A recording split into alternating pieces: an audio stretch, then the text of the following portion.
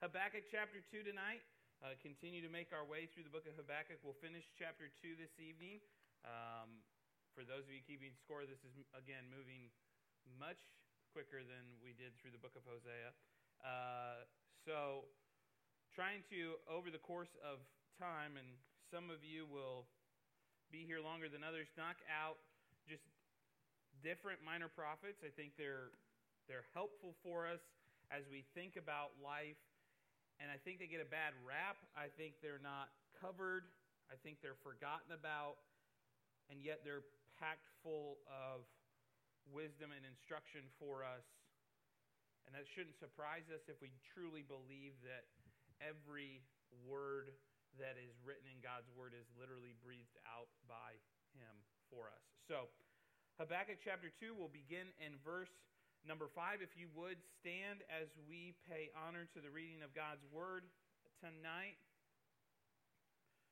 Now, I am going to, for the sake of our time, read just verses 5 through 8 to open, and then we'll make our way through the rest of the passage tonight. Habakkuk chapter 2, beginning in verse 5. This is God's word to His people. Indeed, because he transgresses by wine, he is a proud man, and he does not stay at home, because he enlarges his desire as hell, and he is like death and cannot be satisfied. He gathers to himself all nations, and heaps up for himself all peoples. Will not all these take up a proverb against him, and a taunting riddle against him, and say, Woe to him who increases what is not his. How long? And to him who loads himself with many pledges. Will not your creditors rise up suddenly? Will they not awaken who oppose you? And you will become their booty. Because you have plundered many nations, all the remnant of the people shall plunder you. Because of men's blood and the violence of the land and the city, and all who dwell in it.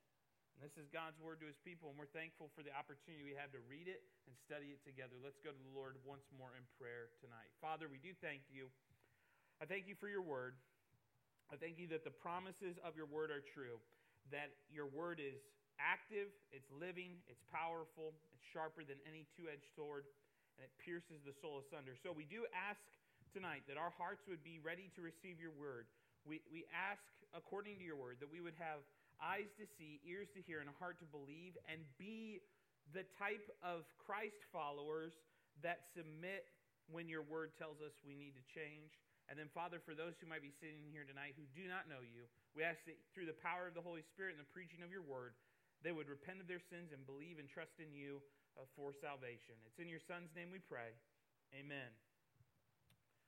We live in a society and a culture that tells us that everything around us should be fair, all the while knowing that if there is one certainty in life, it is that life is not fair. Just say this again. We live in a culture and society that tells us that everything around us should be fair, all the while knowing that if there is one certainty in life, it is that life is not fair.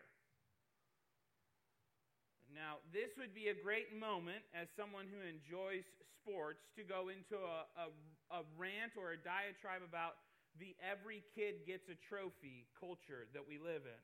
But I'm not going to do that. Or the everybody gets a participation ribbon at school. But I'm going to leave that alone. Because here's the bottom line. We all have come to a realization in our life that, and it happens at different points, that life is not fair. We all come to that realization at some point in our life. In fact, a lot of times, and we're getting ready to, in the next few weeks, we'll welcome in a brand new class of freshmen to college into our humble little college ministry. And I will remind them, and you've heard me say this often, your life is not exponentially hard when the biggest decision you've had to make up to this point is where or who you're going to go to prom with. College has an unwavering and unceasing way of knocking you around. And I don't mean just going to college, because I know that not everybody in here goes to college. I'm talking about the age bracket of 18 to 25. You never will make the same amount of major life decisions that you will in those 7 years for the rest of your life. In these 7 years, you will make more major life decisions than you will at any other point in one specific time setting. And you've potentially been brought up to believe that because we live in America and because America is exceptional and because of the culture and society that we live in, that life is fair and you will get a fair shake. And I'm here to tell you that that's just not the case. And I think once you turn 18, if you haven't already figured out that life is not fair, you figure out pretty quickly that it is not. But for the most part, people don't have to wait until they turn 18 to figure out that life is not fair. I mean, we look around at our friends. I mean, life is not fair. I could distinctly remember this. Multiple might be in the room. I distinctly remember interning for our former student pastor, Jared Bumpers, the first summer we ever did. We went on a mission trip, took students to Glorieta, New Mexico, which meant we rode on a shuttle bus for an ungodly amount of time with high schoolers. And I remember getting there, and they split us into groups, and we went off and we did these sites. And at one of the sites we went to, there was a student who was in our group that, I kid you not, was 6'9". We said this would be a great opportunity to go over to the basketball hoop and begin a pickup game, and maybe some of the local kids will come. And I'm thinking, this kid is 6'9". I would have given my left arm to be that tall, because I figured I could still dominate in the NBA with a right arm. And we went over to that, and we tossed him a basketball. And I'm gonna share to the best of my ability and my remembrance, and I know I'll be corrected if I get this wrong later, but I'm pretty sure after he shot the basketball, I remember looking to that student and saying, "You look like a giraffe who's having a seizure." And everybody kind of paused, because you're not, I guess, not supposed to say that. And he died laughing. He had no athletic talent whatsoever. And I remember thinking, if you don't know that life's not fair, giving some kid 6'9" who can't barely walk across the floor without tripping over himself that amount of height, that is just ridiculously unfair. I remember thinking, God certainly has a sense of humor in giving this child that much height. He's like, I never played basketball in my life. I'm thinking, yeah, you're not fooling anybody out here now. Just next time we go, just stand over there and we'll pretend like you're our secret weapon. And if they just get out of line, we'll bring you in. Just stand there and look intimidating. We don't have to wait very long to figure out that life's not fair, that we don't always get what we want, or we don't always get what we think we deserve. And I think that's what Habakkuk is dealing with here, as God reveals to him what are commonly referred to as the 5 woe oracles in the book of Habakkuk. This is God's extended response to Habakkuk, where he's reminding Habakkuk of a universal truth that we need to be reminded of. And I think it's timely for today, this specific day, this specific season of our lives. And that is this: just because life is not fair doesn't mean that everything will not be made right in the end. And Christians get very short-sighted and begin to live for this life as if it's all important and everything that matters is going to happen right here and right now. And this particular passage, these 15 verses, these 5 woe oracles that God is going to give to Habakkuk, is to remind Habakkuk and the nation of Judah, and us by extension, that in the end, God does in fact make everything right. And just because what we think is happening isn't fair, isn't right, isn't the way that we would do it, isn't the right response. You know, it's very easy to sit back at a situation and begin to armchair quarterback or begin to second guess every decision that every leader makes, ever. If it wasn't possible, we wouldn't have as many major network news anchors as we do right now, because this group can say this guy is terrible, that group can say that guy's terrible, this group can say this other person's terrible, and then a fourth group can say they're all terrible and we know what we're talking about. And one thing that is common, and I'm just being kind of throwing the gloves off in the introduction tonight. One thing that's common, when those talking heads begin to critique those who are in leadership or pro athletes, the thing that I'm thinking of, I had to stop watching shows like Sports Center and First Take. You're not doing it. You can't do it. There's a reason why they're doing it, and you're talking about it on Monday morning. There's a reason why he's coaching on Sunday, and you're talking after they're done. You can't do it. And so sometimes our temptations as Christians is to start to do that to God, like, God, I know better. And we forget. We've got to go back to and remind ourselves, I'm not sovereign, I'm not eternal, I'm not omnipotent, I'm not omniscient, I'm not a lot of things that God is. And Habakkuk gets reminded of this, and we need to be reminded of it. So we've done 2 points, kind of the first 3 sermons, and now, to balance it all out and to make up for lost time, we've got 5. So, point number 1, looking back at verses 5 through 8, greed brings devastation. And some of you, your pens, those of you note takers, are going to, your pens are going to smoke because we're going to move quickly tonight.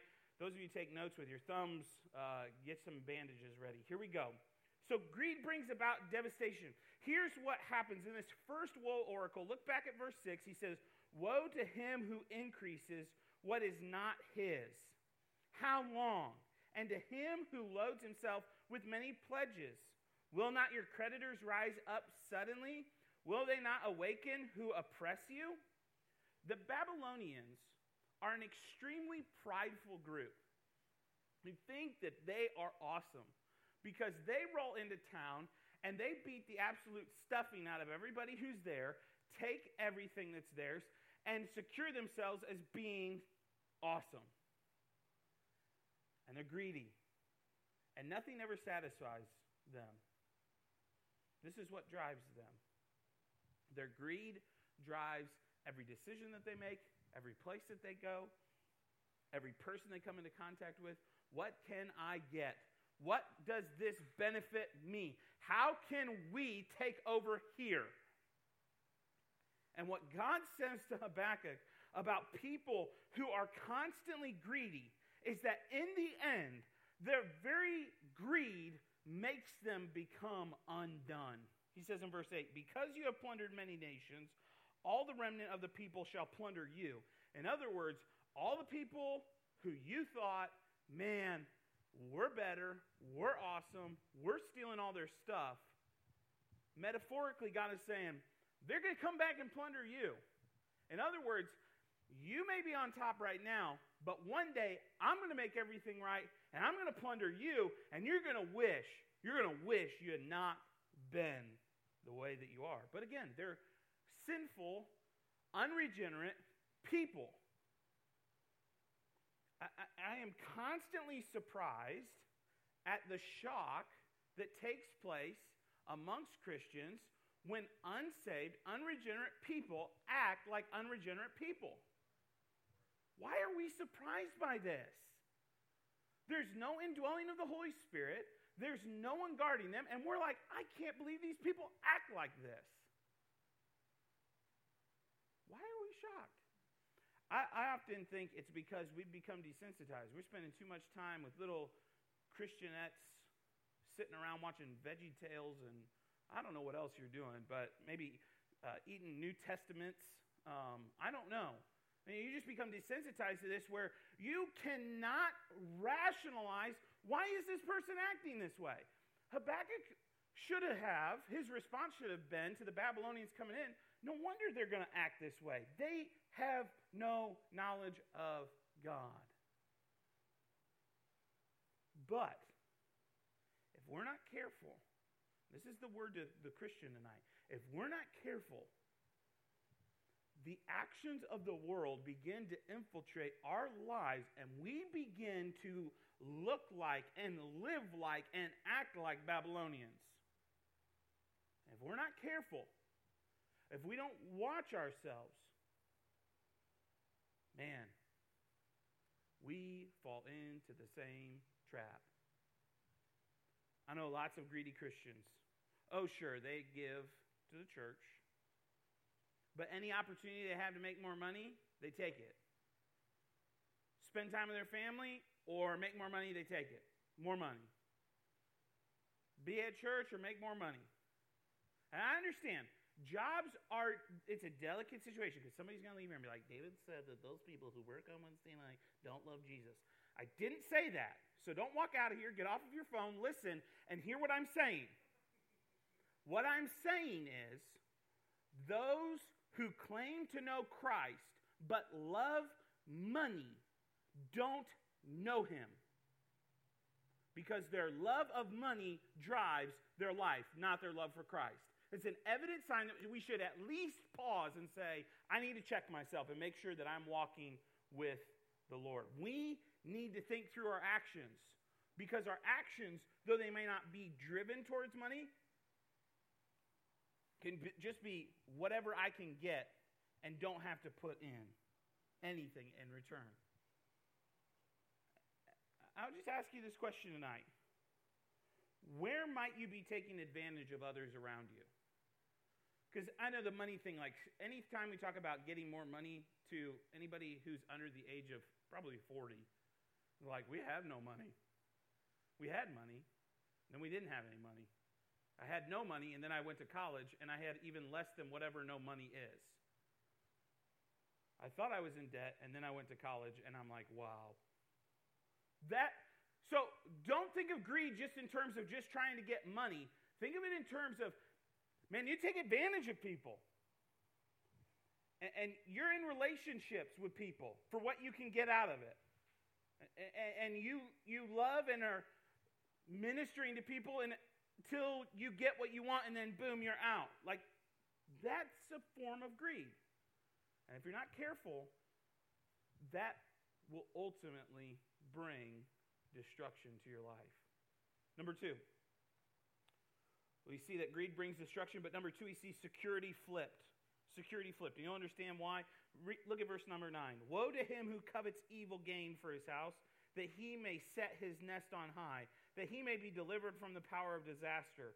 You give shameful counsel to your house, cutting off many peoples, and sin against your soul. For the stone will cry out from the wall, and the beam from the timbers will answer it. In other words, you have made security the goal. If there is a more anti-Western American passage in the Bible, I'm not sure what it is. These 3 verses, 9, 10, and 11, because we are obsessed with security. I got to have this security and that security and that security for this security. And you know what? I'm just going to go all out. So I put a couple snipers up on the top of my roof, and I'm paying them a couple $100 a week, and they're keeping my stuff safe. Everything's on lockdown. We got it safe. We got it secured. It's there. And if they get in and get past those people, I got more stuff, and I've got hidden trap walls with stuff in them. Like, I remember being at an RA camp, a resident assistant camp, when I went to BBC. They took us to Kansas, of all places, which was interesting in and of itself. And we stayed with a guy who worked for the FBI, which was already unnerving, because the first day we were there, he said 2 things. Number 1, one of the days when you have free time, we'll take you over to my range, and you can fire all of my FBI-issued firearms. And I'm like, hey, that's pretty cool. I'm okay at that point. And then number 2, he said, if you get up in the middle of the night and you're, using the restroom, I'm a very light sleeper, and if I hear something, you might see a red dot flash across your chest, just stop, freeze, and identify yourself. And I'm like, I can hold it to the morning, and you can get new sheets in the morning. I ain't getting shot at resident assistant camp by an FBI guy. Mike, I'm not kidding you. You think I'm joking, like, that's a pastor story. I kid you not, it was the second thing out of his mouth after, we'll take you to the firing range. Like, dude, hey, calm down. we are obsessed with security. We want to feel safe. We want to be safe physically. We want to be safe financially. We want to be safe every which way possible. And what the Babylonians had done is they had made safety a god. And verse 11 says, "For the stone will cry out from the wall, and the beam from the timbers will answer it." This isn't some animated story. It's basically saying your own security will bring about your own destruction because you've made it such a priority. You haven't focused on worshiping the one true and living God. And because of that, He's your only hope of security. The only true security you can have is in Jesus Christ. But because you've made this your goal, it will actually be the thing that destroys you. So security becomes flipped. It goes from being a positive to being a negative. And I think if we're not careful, we begin walking around, and God bless us, we are so worried about everything except the fact that we might stand before God tomorrow. We're worried, and rightfully so. There's nothing wrong with being concerned and taking health and safety precautions. I'm all about that. But I'm watching as people are breaking their necks trying to protect themselves from a pandemic when literally you could get in a car wreck and die. And you're not thinking about the fact that regardless of if you get COVID-19, you get in a car wreck and die, you are murdered, you just die in your sleep, you have a massive heart attack, and boom, it's over. Or you just die of simply being old, which is not going to happen to anybody really in this group. But if you die, you're going to stand before God. And we're so worried about being safe that we've forgotten that being safe in the arms of God is far more important than being safe on this earth. And we got to be real careful. Because if you do not set up your life right now for living in the security of Christ versus living in the security of the world, you will ingrain inevitably in yourselves bad habits that will focus more on being safe here now than in the life to come. So, where are you trusting in to secure you tonight? You might be like, I know Christ, and I'm going to be in heaven, but I've got to press into that reality while taking precautions to be safe. There's nothing wrong with doing both. But it's when this trumps Christ that we get ourselves into trouble because we're focused on the wrong things.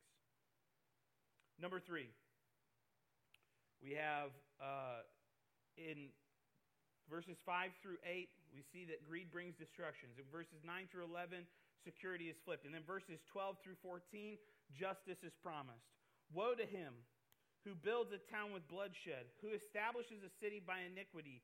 Behold, is it not the Lord of hosts that the peoples labor to feed the fire, and the nations weary themselves in vain? For the earth will be filled with the knowledge of the glory of the Lord as the waters cover the sea.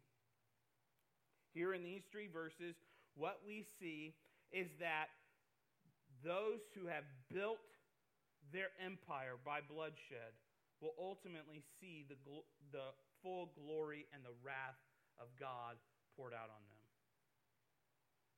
It will be tempting to think the Babylonians will get away with evil, but the truth is that no one gets away with anything.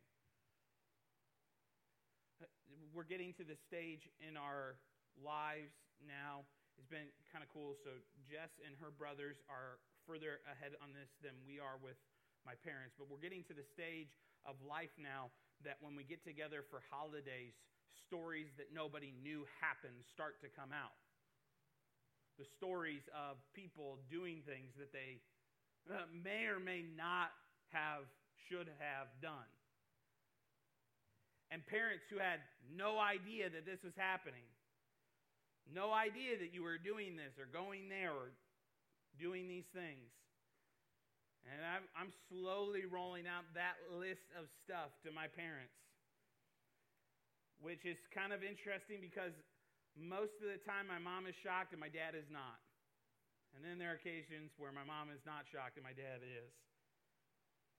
I think a lot of times we live in this reality. Sometimes we can pull one over on people. We can fake to be their friend. We can fake to be interested in them. We can fake to be serious about something. We can be fake about whatever the situation is. And we can kind of snow people over into believing that we're really amazing, or that we really are involved, or that we're really passionate about something. But in the end, we're not. And we think, man, I'm pretty cunning, I'm pretty crafty, I'm pretty wise, and I'm pretty smart because I'm fooling these jokers. The only problem with that is much like Jonah, who thought, I'll just go the opposite direction, and God told me because he can't possibly see where I'm headed, only to read in the end of Jonah chapter 1, beginning of Jonah chapter 2, that God literally throws a storm at him. Like, you think you're going to sneak away? Just hurl a storm. Just in case you forgot who I am, I'm going to physically hurl a storm at you. We've got to be, and this is the woe to the Babylonians, and Habakkuk needs to pay attention here because we sometimes think, man, these people are getting away with stuff all over the place. Let me be real honest in this point. It's very, very tempting sometimes to want to nail you to a wall because I know I've got you dead to rights. I know what you're doing. Even though you'll deny it, and you'll say you're not doing it, and I can confront you, and I can come across and be like, boom, boom, boom, and you're like, no, that's not me, I'm not doing it. And very early in being a college pastor, I would want to do that, and I would do that, and it wouldn't go well. And I remember saying to Jesse, you know what, I'm done with this. On certain things where we know for sure we need to step up and confront people, we will.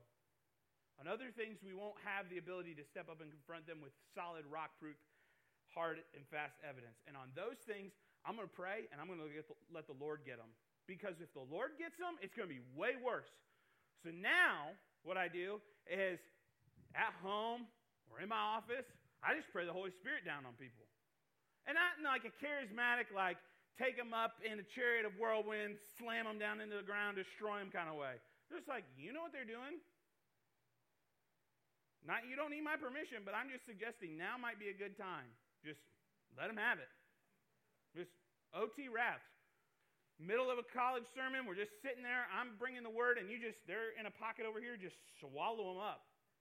Man, everybody would be at the altar that night. I'm like, man, we had revival down in the college ministry. Greg got swallowed up by God in the middle of the sermon. He's just here and then he's gone. Like, that's what we want.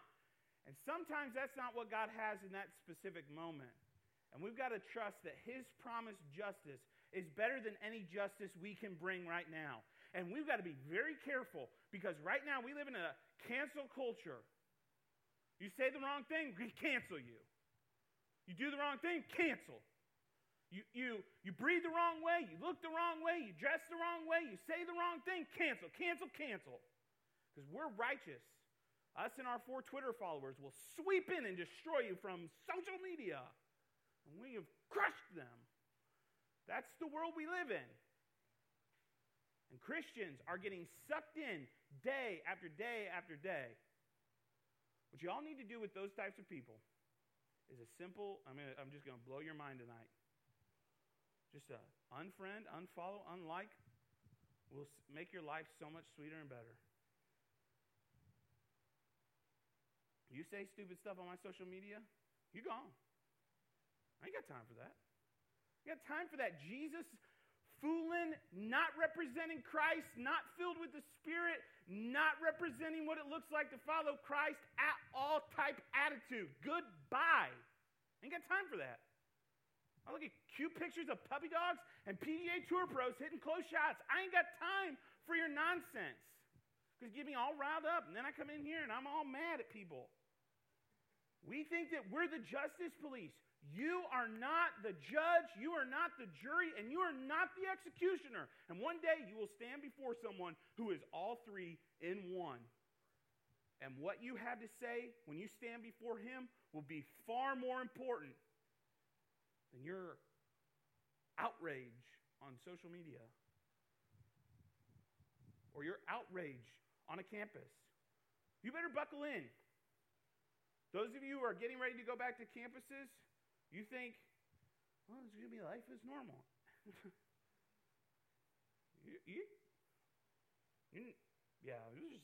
No, you're not right. It's not going to be that way. And you're going to have to settle into the fact that God will make everything right. And we may not get everything right here on earth. We may not. It's difficult to admit. We live in an inequality culture. Everybody wants everybody to be equal. The only problem with that is people are sinful. And I've had to say multiple times, and some of you have seen me engage in certain things where I have said, look, we may not get it right this side of heaven, but I'm trusting that God will make everything right one day. So I'm going to do my part. I'm going to speak out. I'm going to be informed. I'm going to engage. I'm going to speak from a Christian worldview that believes in the worth, dignity, and value of people while recognizing this very fact. I am not God, and I will not get it right 100% of the time. But I'm trusting and waiting and resting in his justice that is promised. Number 4, look at verse 15. Beware of glory. And you're going to be like, what? Beware of glory? Yes, beware of glory. Verse 15. Woe to him who gives drink to his neighbor, pressing him to your bottle, even to make him drunk, that you may look on his nakedness. You are filled with shame instead of glory. You also drink and be exposed as uncircumcised. The cup of the Lord's right hand will be turned against you, and utter shame will be on your glory. For the violence done to Lebanon will cover you, and the plunder of beasts which made them afraid, because of men's blood and the violence of the land and the city, and of all who dwelt in it. The Babylonians were about themselves, and about their own glory, and about making everyone around them look foolish, to make them look better. And God says, once again, you live for your own glory, you die by your own glory. And your own glory will be used as a judgment against you. And you will be flattened as I pour out my wrath on you for living for your own glory.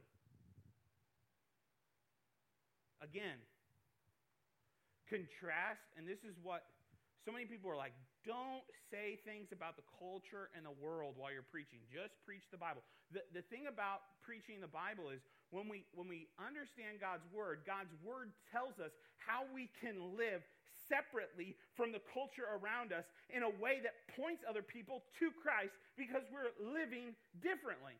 So the world and the culture around us tell us, live for your own fame, live for your own glory, put other people down and make yourself look great. That's what the culture in the world tells us.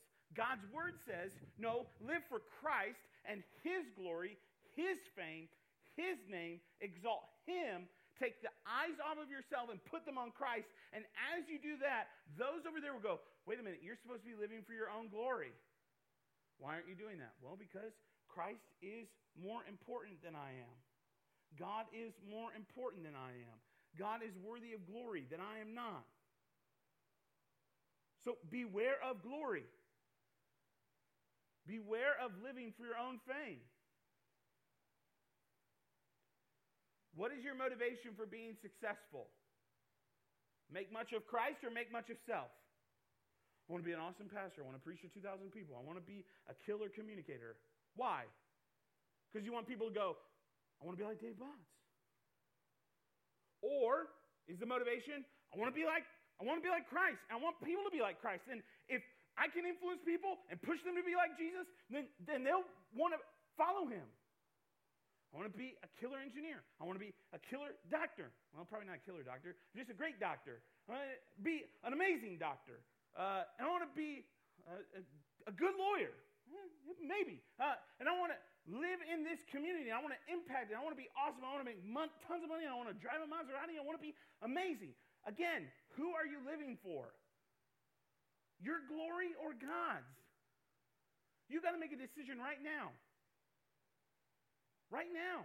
Not tomorrow, not next week, not a month from now. You got to make a decision right now. Whose glory is going to be more important? You're going to be like a Babylonian? Live for your own glory. Make much of me. Or you live for God. Number 5, and I'm done. Not only do we need to beware of glory, boy, it's about to get spicy, and I'm out of time, so probably for some of you it's good. We need to recognize the danger of idols. Look at verse 18. What profit is the image that its maker should carve it? The molded image, a teacher of lies, that the maker of its mold should trust in it, to make mute idols. Woe to him who says to wood, awake, to silent stone, arise, it shall teach. Behold, it is overlaid with gold and silver, yet in it there is no breath at all. But the Lord is in his holy temple. Let all the earth keep silent before him.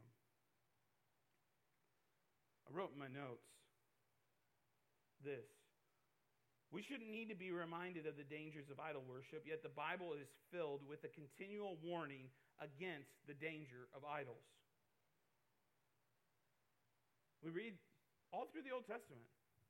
This group's worshiping idols, that group's worshiping idols. I mean, for goodness sakes, across the Red Sea, get over to the other side. Moses goes up on the mountain to meet with God. And what do they do while he's up there? Aaron's like, let's build an idol. Give us all your gold and your silver. And I'm thinking to myself, why would I give you that? We just walked through the Red Sea on dry land. Were you guys not like, water, dry land, water, fish. We just walked, and we're going to now build an image and bow down and worship a golden calf. I mean, I got to be real honest with you. I'm from Iowa. I love farm life as much as the next person. I've never once looked at a calf or a cow and said, you know what? Let's worship him. He moves. He chews. Makes sense. All right. Build me one of those in gold. We look at this is what happens. Christians for hundreds of years look in the Old Testament and go, look at these fools. Look at these fools. Worshiping their golden calves and their little stone-made idols. What a bunch of morons. While they gorge themselves on reality television, while they sit at the altar of the touchdown and the home run, while they worship the walkway with little stars in the pavement, while they wonder who will marry who and who will be with who, and oh my gosh, they're adopting a baby? It's comical. The amount of time we look in the Old Testament and go, these guys are morons. They worship inanimate objects while our eyeballs pop out of their sockets from watching hundreds of hours of mindless television and constantly clicking, yes, I am still watching. Yes, I am still watching. Now, get me wrong. I always feel like I got to qualify this. I don't know why. Because everybody gets all angry. They're like, saying we can't have fun? No, I'm not saying that. But what do you worship? What takes first priority? And I run to this quote probably too much. Probably at this point should just let Tim Keller say it. But good things become bad things when good things become God things. When we start to allow things to creep into places where they do not belong and we begin to worship them. If we're not careful, we scoff, we laugh, we make jokes. We say, look at these guys worshiping their false idols. All the while, much like Jesus said, beware those of you who are looking at your brother to take the splinter out of his eye while you have a wood beam in yours. You're like knocking people around. Look at these guys, they're idiots. Bam, bam, bam.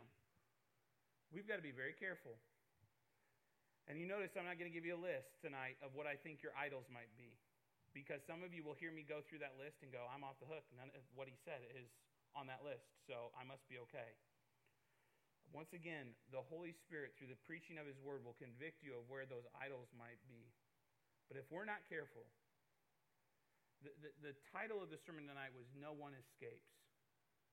If we're not careful, we begin to live our lives thinking we're going to skate by because we're Christ followers. All the while, we traipse and walk towards heaven, and we look like to the world around us Babylonians. And we got to ask ourselves a question. If we continue to live in that lifestyle, how can we have any security that we are in fact, Christians and not Babylonians. We need to evaluate our lives and make sure. John talks about this often in 1 John. Evaluate yourself to make sure you are in the kingdom of God. Do you desire the things of God or the things of this earth? We may just need to pause here tonight and just do a little bit of a heart check. Let's pray together. Father,